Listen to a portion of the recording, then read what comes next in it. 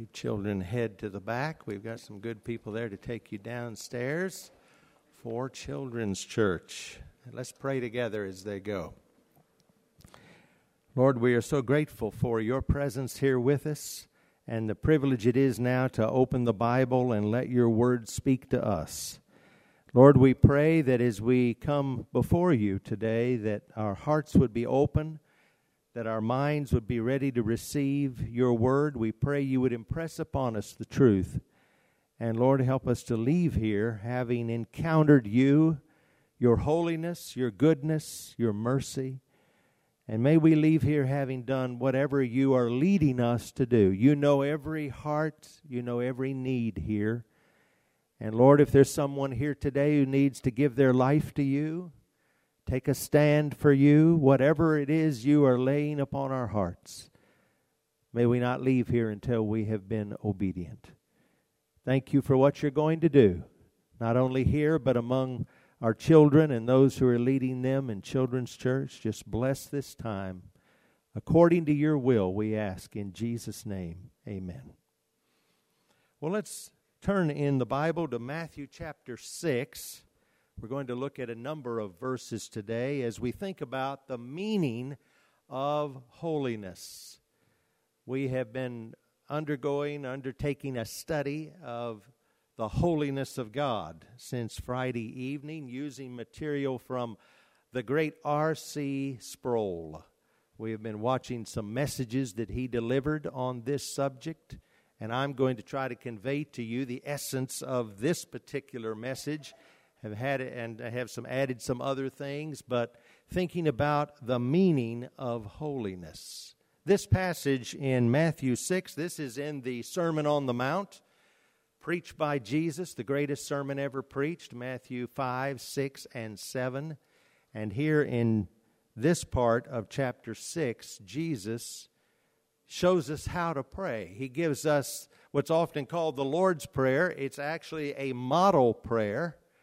And right at the beginning of the model prayer is something that's very key about the holiness of God, the meaning of holiness.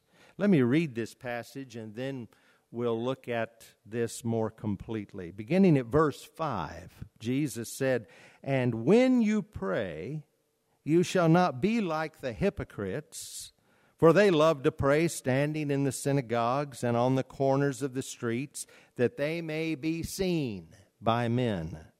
Assuredly, I say to you, they have their reward. But you, when you pray, go into your room, and when you have shut the door, pray to your Father who is in the secret place. And your Father who sees in secret will reward you openly.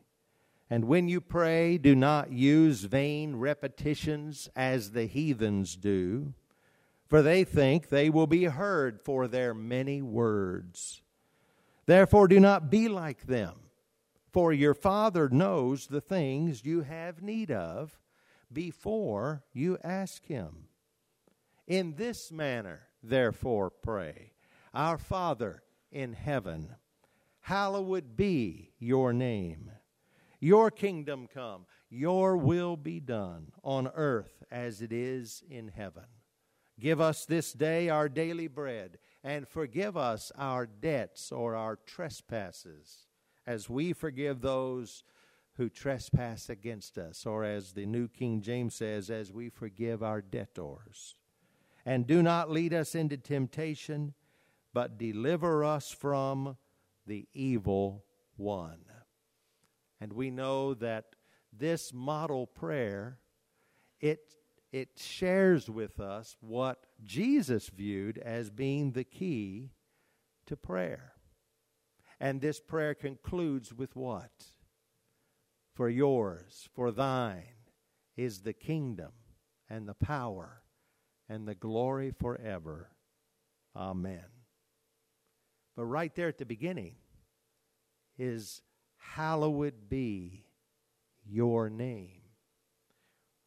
As we've been thinking about the holiness of God, we have seen the importance of it, because the holiness of God is actually not just a characteristic of God. It's not just an attribute of God among many, but it really is the essence of who God is. He is holy in His very essence.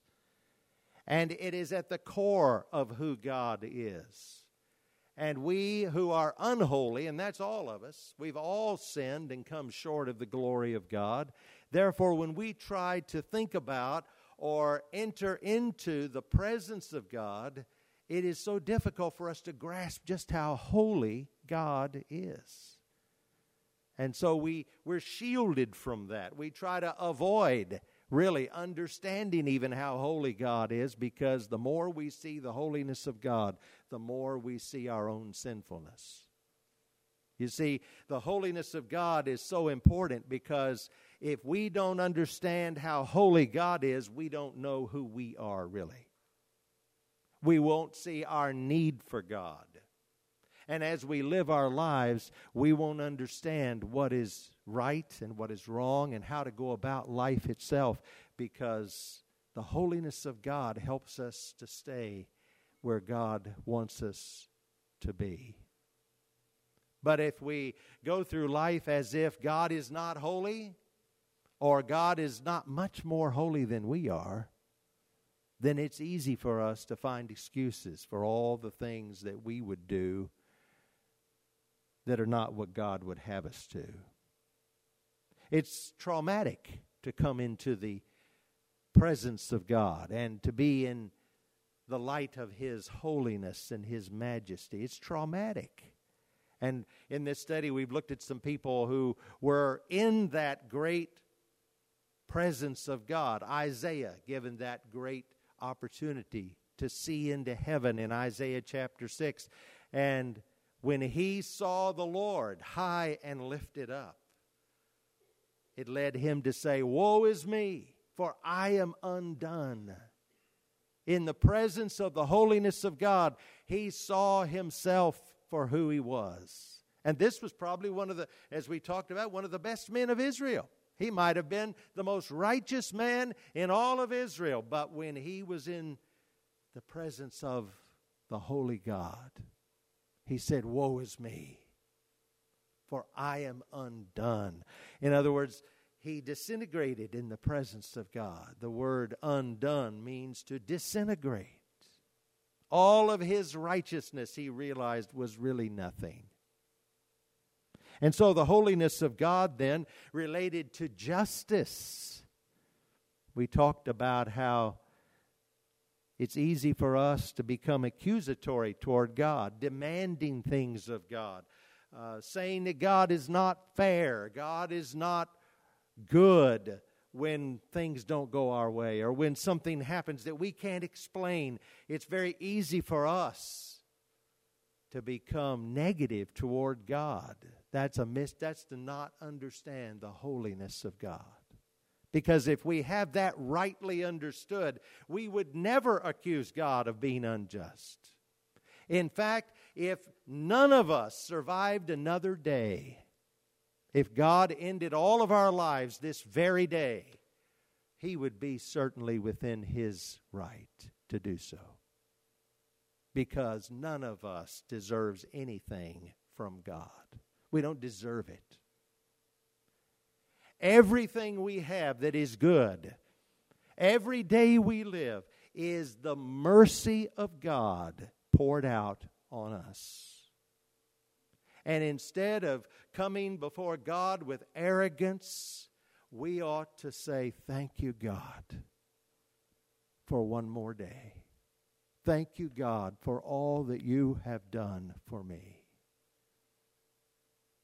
We don't want to ask God for justice because He might give it to us. We want mercy. And the normal course of God in His great love is that He pours out His mercy upon us. He doesn't give us what we deserve because of the righteousness of Christ. And then we talked about how it's not our righteousness that makes us able to stand before God. You see, if you have a right understanding of the holiness of God, you will have a right understanding of salvation. That it's by grace. It's not by works. Any church, any denomination, any individual that is preaching or teaching a works salvation, that you can get to God by what you do. You can make yourself acceptable to a holy God by the things you accomplish, doesn't understand the holiness of God. God is so holy, we can't even begin to approach God based on our righteousness that we can work up or manufacture or accomplish through ritual or through anything else. We can only stand before God if He bestows upon us a righteousness that is outside of ourselves. And that's what Jesus provides. Jesus came, you see, to take our sin upon Himself and to die for us and rise again, so that through His righteousness, through His perfect sacrifice, we are now clothed in His righteousness. If you understand the holiness of God, you will see that you need Jesus.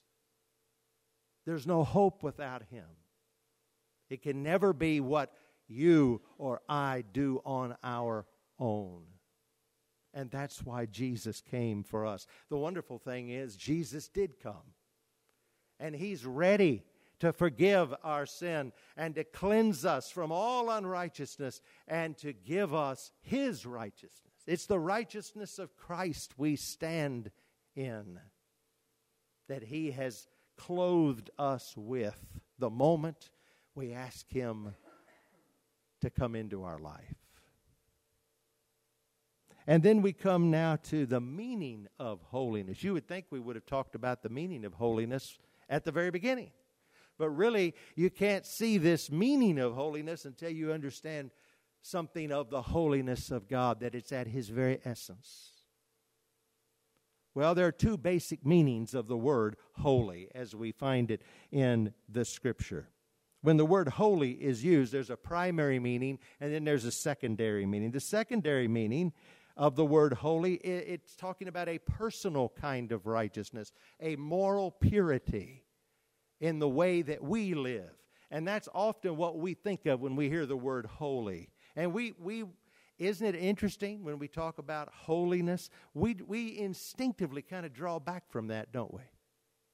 If somebody says to you, "Oh, you're so holy, you're holy," you would instinctively kind of draw back from that because you would think, "Oh, I'm not."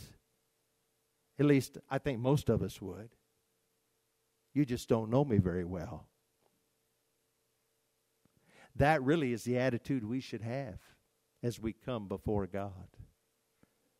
But it's the word holy means a personal righteousness, but the primary meaning of holy is separate, apart, other. And so when we talk about the holiness of God, we are saying that God is not like us. He is separate. He is different. He is other. He's the perfect definition of other. He isn't like me.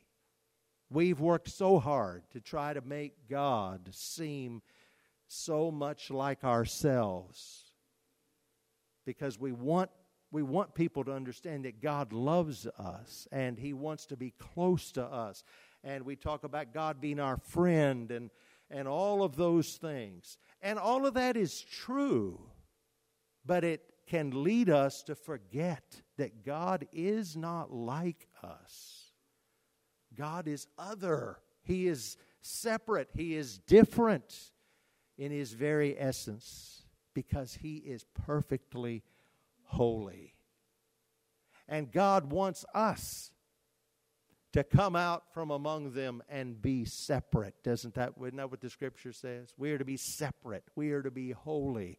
And we can't do that without the righteousness of Christ. That's why we have to have Jesus.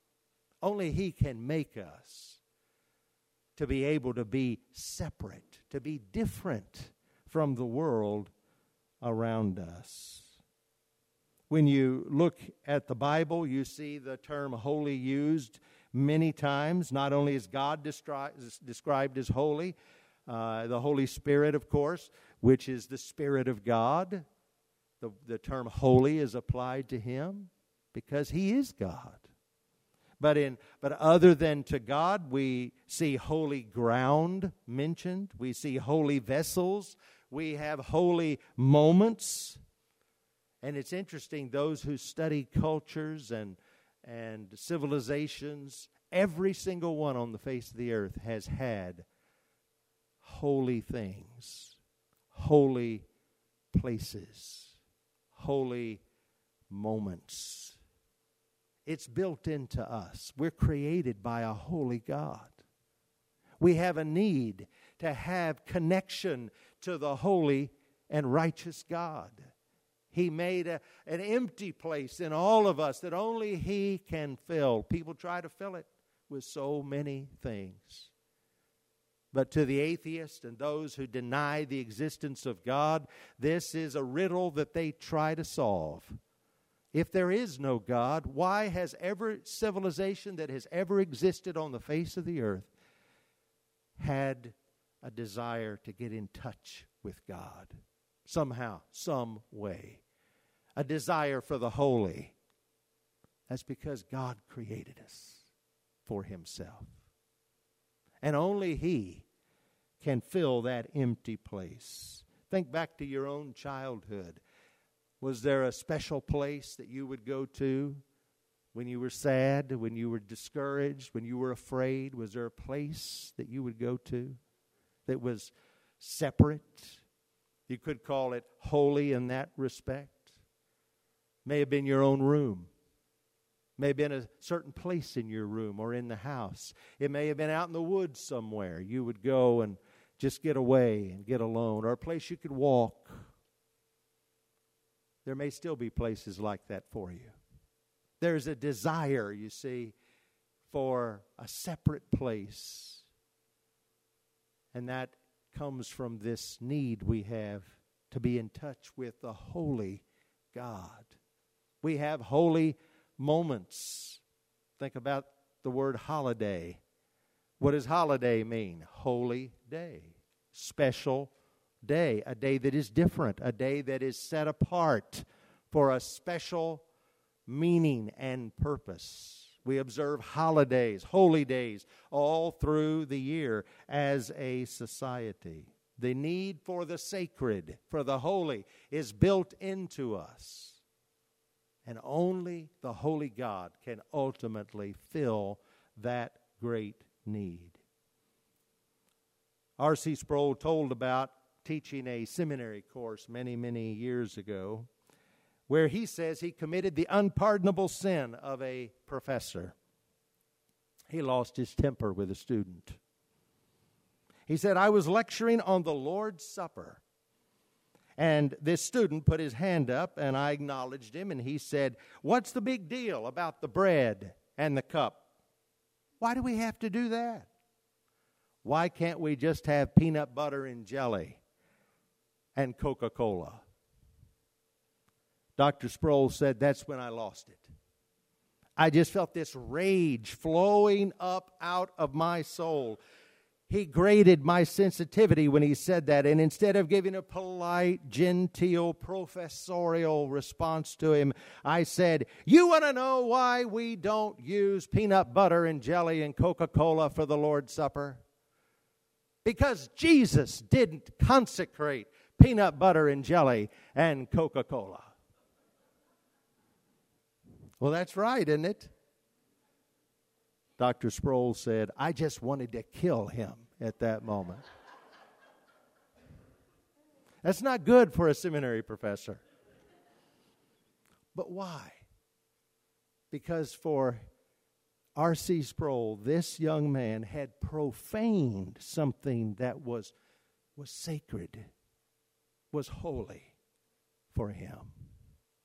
You see, we all have the need for holiness. We draw back from it. We don't really want people to call us that, but the truth is God has set us apart for Himself. He wants all of us to receive the righteousness of Christ. He wants us to be made holy in His sight.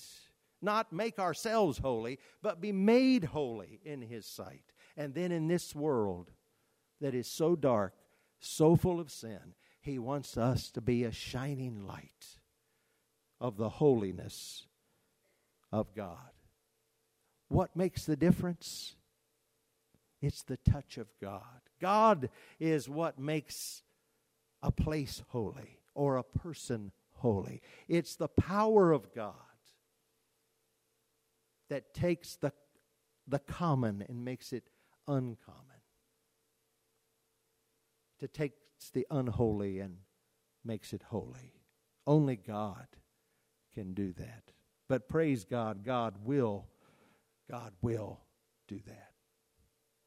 Here in Matthew 6 that we read, here we find living out holiness. And it begins with recognizing that God is holy. We're not going to live out the holiness of God if we don't understand that God is holy. And as we revere Him and as we honor Him, then we are going to want to reflect His power and His love and His holiness in our own lives. What is the first petition here of the Lord's Prayer? Remember the scene. The disciples had observed Jesus in all of His power. They had come to Him. They noticed this link between His power and His devotion to prayer. Jesus would sometimes go up very early in the morning. He'd go off by Himself and pray. They obviously had observed all of that, so they come to Him. And here Jesus is trying to show them, teach them how to pray. He said, don't be like the hypocrites. Don't be like the religious leaders of Israel, the religious crowd. What did they do? They would stand in the public places and they would say these flowing prayers, these impressive prayers, wanting to be heard by everybody. Jesus said, don't pray like that. They already have their reward. Their reward is being seen and heard by men. They're not going to get anything from God because they're not trying to get in touch with God. Don't pray like that. And here He gives us the model. He said, in this manner, in this way, pray, Our Father in heaven. Hallowed be your name. Now, some, you see, don't treat this as a petition. They don't think the petitions start until you get down to, give us this day our daily bread. Forgive us our trespasses. Lead us not into temptation. But Dr. Sproul said, he believes, I think he's right, this is the first petition of the prayer. Hallowed be your name. If it's just an introductory statement, Jesus wouldn't have said it this way. He would have said, Our Father in heaven, hallowed or holy is your name. But He doesn't say that. He says, hallowed be your name. May your name be regarded as holy. When we pray, we should pray that the name of God would be regarded as holy in this earth. Beginning with the holiness of God. That's what hallowed would mean. Set apart, holy is your name. May your name be regarded as holy. And then everything else flowed from that. When we get the holiness of God right, when we are in touch and in focus that God is holy, it will then order and guide all of what we need to do in the life that we live. And when we understand that His holiness is not something that we can ever accomplish or obtain on our own, only through Him bestowing His righteousness, His holiness upon us, Only then can we stand in His presence. And then Ezekiel 27, it made it into the 10 Commandments. What did God say? Thou shalt not take the name of the Lord thy God in vain. For the Lord will not hold him guiltless that taketh his name in vain. Why was that so important to God? Because it means we understand how holy He is. That we're not going to use His name casually. We're not going to use it as a swear word. We're not going to use it as if it's worthless and nothing. Instead, we always lift up and magnify and glorify the name of God. As we live our lives, in our lives, may we regard God as holy. May we reflect that in the way we honor Him, in the way we talk about Him, in the way we share Him with other people. If we don't do that, who's going to in this world? The people of God, we must regard God as holy and share His love with people. But His love begins with His holiness. He's so holy that we need to be forgiven. And He's so holy that that forgiveness can't come from us. But in His mercy, He sent Jesus so that the righteousness of Christ might become our righteousness. An anonymous writer said, a holy God calls His people to holy living. It is inconceivable that it should be otherwise. And Robert Murray McShane said, Lord, make me as holy as a pardoned sinner can be. He had that right. Only a pardoned sinner, only someone who's received the forgiveness of Jesus Christ can ever stand before a holy God. Would you pray with me? We thank you, Lord, that in your holiness you also display your great mercy, your willingness to receive us. We pray if there's someone here today, Lord, who has captured a sense of your holiness, and they understand they need your forgiveness. They need the righteousness of Christ. May this be the day that they're willing to say, Lord Jesus, I know I am a sinner. Please forgive me. Come into my life. I give my life to you. There may be someone here today, Lord, who has received you into their life, and they need to take a stand for you. They need to publicly stand and say, I believe in Jesus. I've given my life to Him. I want to follow Him. We pray if that's the case, Lord, you'll give them the courage in just a moment to come and to publicly take their stand for you. Maybe they've thought about it for a long time. They may have received Jesus years ago, but they've never taken a public stand for Him. May this be the moment and the hour. And use that witness, Lord, to touch the lives of many. We just want your will to be done in these moments. You lead us and help us to follow. In the name of Christ we pray. Amen.